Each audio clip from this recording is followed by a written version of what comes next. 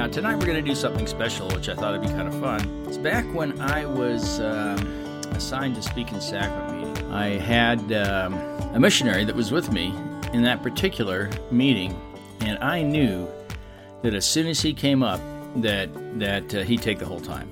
I mean, that was just a foregone conclusion. And so what I did is I just said, well, continually cut my talk back, until finally I knew that it was over. So I didn't give any of it. But I thought, okay, maybe I can deliver it on a podcast, which I thought would be kind of fun. And so I have it all written out and would like to read it to you. And maybe there's some value there. So let's go. On July 23rd, 1857, the logging road leading to Silver Lake, now Brighton, in Big Cottonwood Canyon was crowded with guests, invited to a celebration of the 10th anniversary of the arrival of the Mormon pioneers, a 15-mile canyon journey. By mid-afternoon, 2,587 people, riding in 464 carriages and wagons, with 1,360 horses, mules, and oxen to pull them, had passed up the canyon road. Now just imagine all those people going within a few hours. Had to be incredible. And the wagon jam that they'd have, and the debris and other things on the road as you traveled up, incredible. Serenaded by brass bands from Salt Lake City, Springville, and Ogden, the people set up camp near the lake. Companies of the Nauvoo Legion, the Utah militia, paraded and drilled. At sunset, a bugle call summoned the people to prayer. Brigham Young spoke of the arrival of the pioneers and how God had blessed them to create a garden in the desert. A prayer of thanksgiving was followed by an evening of dancing and three-planked floors, boweries built for the party. Pioneer Day began with breakfast, prepared over hundreds of small campfires. The American flag flew from treetops and from nearby rocky peaks. Just after 9, rounds were fired from a small brass cannon in honor of Mormon leaders, and again an hour later to salute a parade of 10 to 12-year-old boys. The crowds relaxed in small groups, went swimming and boating, or played on swings suspended from tree limbs. About noon, 4 dusty riders, Abraham O. Smoot, Justin Stoddard, Porter Rockwell, and Elias Smith, arrived in camp bringing the news for which Pioneer Day, 1857, is best remembered. The displeasure of the federal government with what they believed were conditions of anarchy in Utah had reached the boiling point. A substantial portion of the United States Army, estimated at 2,500 men, were marching towards Utah, beginning what we know today as the Utah War. Brigham Young decided to not reveal this unwelcome news until the end of the evening after the celebrations had ended. He finally announced that the Saints were in jeopardy by the U.S. government, who was assigned to eliminate the anarchy in Utah, and that 2,500 soldiers were on their way to Utah. The Mormons once again took this trial with resolve and faith, as they have in the years past. They knew that the Lord would take care of them as long as they were faithful and true to the gospel. That still did not placate some of the angst and fear because of this terrible announcement. Eventually, through a great deal of faith, negotiations, and prayer, the Utah war was resolved with only minor casualties. Can you imagine what went through the heads of the Mormons when they learned of the army coming? How would you feel if you knew there were 2,500 army troops coming to destroy you and your family and the things that you own? It was faith in the Lord that cemented these people to the rock of Jesus Christ. Faith built through adversity and trials. Faith built by overcoming doubt, affliction, and the wiles of the adversary. The ability to listen to the Holy Ghost and face trials head-on, knowing that Christ was there with you on every move. I had the opportunity to participate in the Draper Days Parade.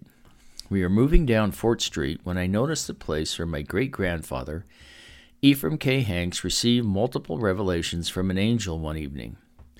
It was in the home of Guernsey Brown in the southwest corner of the original fort in Draper, where the pavilion is today. He was told about the ill-fated Martin Handcart Company that was stranded in Martin's Cove, Wyoming. He was told to go and rescue these people who were caught in a terrible winter blizzard. In Salt Lake City, the prophet Brigham Young had just learned that a contingent of 60 wagons sent to rescue the Martin handcart companies turned around because of the severe weather. He was beside himself, thinking of the hundreds of starving saints in the mountains. At this point, he did not have any options to rescue them. Ephraim arrived at the prophet's door just when he learned about the reversal of the rescue wagons. Ephraim told the prophet about the visit of the angel in Draper and his commission to rescue the saints in Wyoming. When he visited the prophet, he told him he was prepared and ready to go right now. The prophet then blessed him and sent him on his way. It was in the middle of November when the snows were deep. It was extremely cold and miserable traveling up Immigration Canyon. In fact, it was so bad, he had to abandon his little wagon with supplies. Upon guidance from the Holy Ghost and protection from the Lord, Ephraim knew exactly what he should do and where he should go. On his way there, the Lord provided 2 buffalo, which he killed and took the meat and loaded it on 2 horses. He reached a hill called Split Rock and spied something that looked like a small creek in the snow. It turned out to be the ill-fated Martin Handcart Company. When he reached the gaunt, starving saints, the horses were stripped of the buffalo meat in minutes. With his bottle of consecrated oil, he was able to bless many of the pioneers and even bring some back from the dead. In fact, Annie, my wife's third great-grandmother, Martha Robinson Blackham on her mother's side, and her great-great-grandfather, Thomas Blackham, on her father's side, were 2 of those rescued in the Handcart Company. Without this rescue, my sweet Annie may not be here today. He led the Handcart Company out of the mountains, killing buffalo along the way. There was a movie called Ephraim's Rescue that chronicled these events. As with Ephraim Hanks, we all have a mission that we, and only we, can achieve. In many cases, you are the one that the Lord has specifically selected for this task.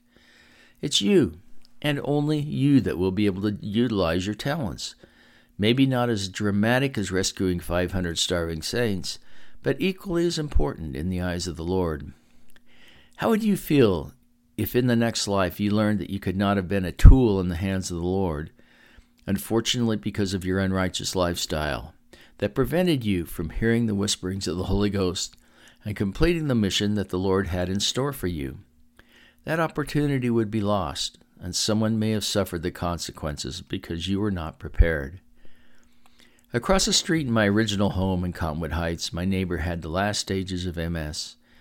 He would faithfully visit my home every month for 9 years without fail, coming over in his wheelchair as my home teacher, even during the most treacherous snowstorms or intense heat.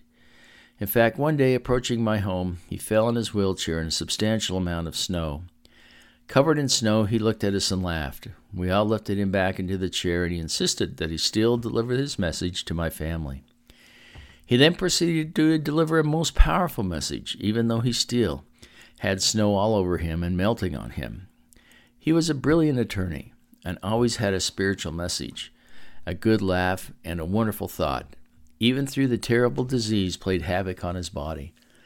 It also affected his vocal cords, making it difficult to understand him.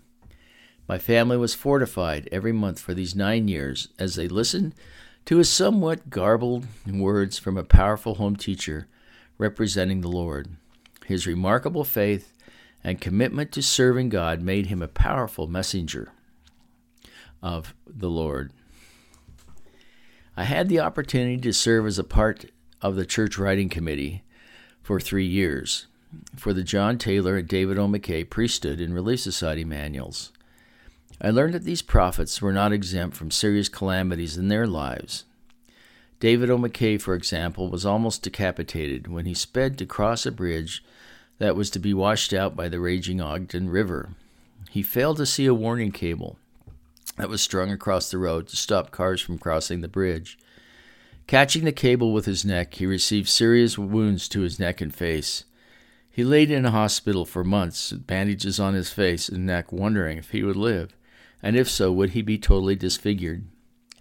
He was later blessed by Heber J. Grant that he would have a full recovery with no sign of the accident.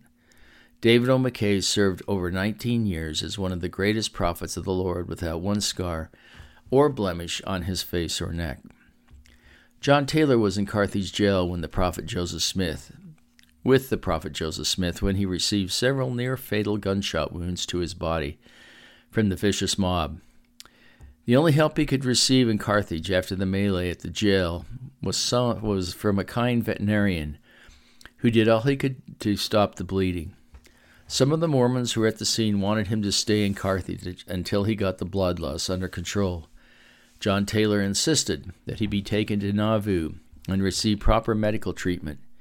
He was then pulled 22 miles on a wooden sled attached to a horse over terribly bumpy roads with these fatal wounds. Arriving in Nauvoo, the prophet was nearly drained of all his blood, and through a miracle he recovered to later lead the church with only a slight limp because of these serious wounds from gunshots. Certainly these prophets could have succumbed to their tragedy. However, in both cases, through the great exercise of faith and the blessing of the Lord, they went on to become great prophets and lead the church to greatness. So what challenge will come your way? Could it be cancer, loss of a loved one, an accident, MS, COVID, disease, stroke, or something else? Are you spiritually prepared to endure these afflictions and to rise to the occasion, even though you may have pain and suffering beyond reason? I learned about my high school best friend who lived with my family because of his extreme hostility in his home. After several excruciating months in ICU, COVID finally got the best of him. Even under a respirator, on the last week of his life, he remarkably was still sharing the gospel as he wrote a message and challenged a nurse to read the Book of Mormon. As a 33-year-old bishop, I had one mother who left 5 children behind when she died of cancer. It was incredible to feel their strength and faith, even through death, was imminent. As she struggled through the painful last days of her life, I will never forget the look on her husband's and 5 children's faces as they saw their mother in a casket. Although this could have been devastating, they all exercised their great faith in God and went on to live successful lives. Personally, I have faced extremely tough challenges, dealing with severe depression throughout my life. There were times when nothing in life really mattered. It was debilitating and extremely destructive. I'm sure there are some listening to my voice right now that can relate to what I am talking about. If so, please seek immediate professional help. It was my sweet wife Annie who listened to the Holy Ghost and came to my rescue multiple times. She metaphorically brought me the buffalo meat and consecrated oil to rescue me and help me back to a normal life. I love her so much for her righteous living. She is an angel. So what can we do now to receive the continual guidance from the Holy Ghost? Well, let's start with a few of the basics. First, read the Book of Mormon daily. Feast upon the scriptures and things that you read, and absorb those messages so that you can practice some of the things in your daily life. Fast often. Fast with a purpose. Fast with the understanding that the Lord will help you and that you are making a small sacrifice of food to be able to show to Him your willingness to come back and repent. Repent daily. Repent often. Repent hourly. I know in my life that if I'm not continually repenting and changing, that I'm not moving forward. Pray morning and evening. And talk to God as often as you can. Pray verbally and maybe pray in your mind. But keep in your mind the importance of God and His presence in your life. And finally, serve frequently. And what I'm saying, find opportunities where you can share the gospel of Jesus Christ. Share your love and your concern by being there and helping those others who might not be as fortunate as we are. Please take a moment and reflect what God has given you. Evaluate your personal righteousness and what you can do to get closer to the Lord. Finally, be thankful for what you have been given by the sacrifice of the pioneers and many that have come before you. Thank you for listening to this podcast. I hope you found it interesting and maybe a few things you could have picked up on it. And we'll see you next week.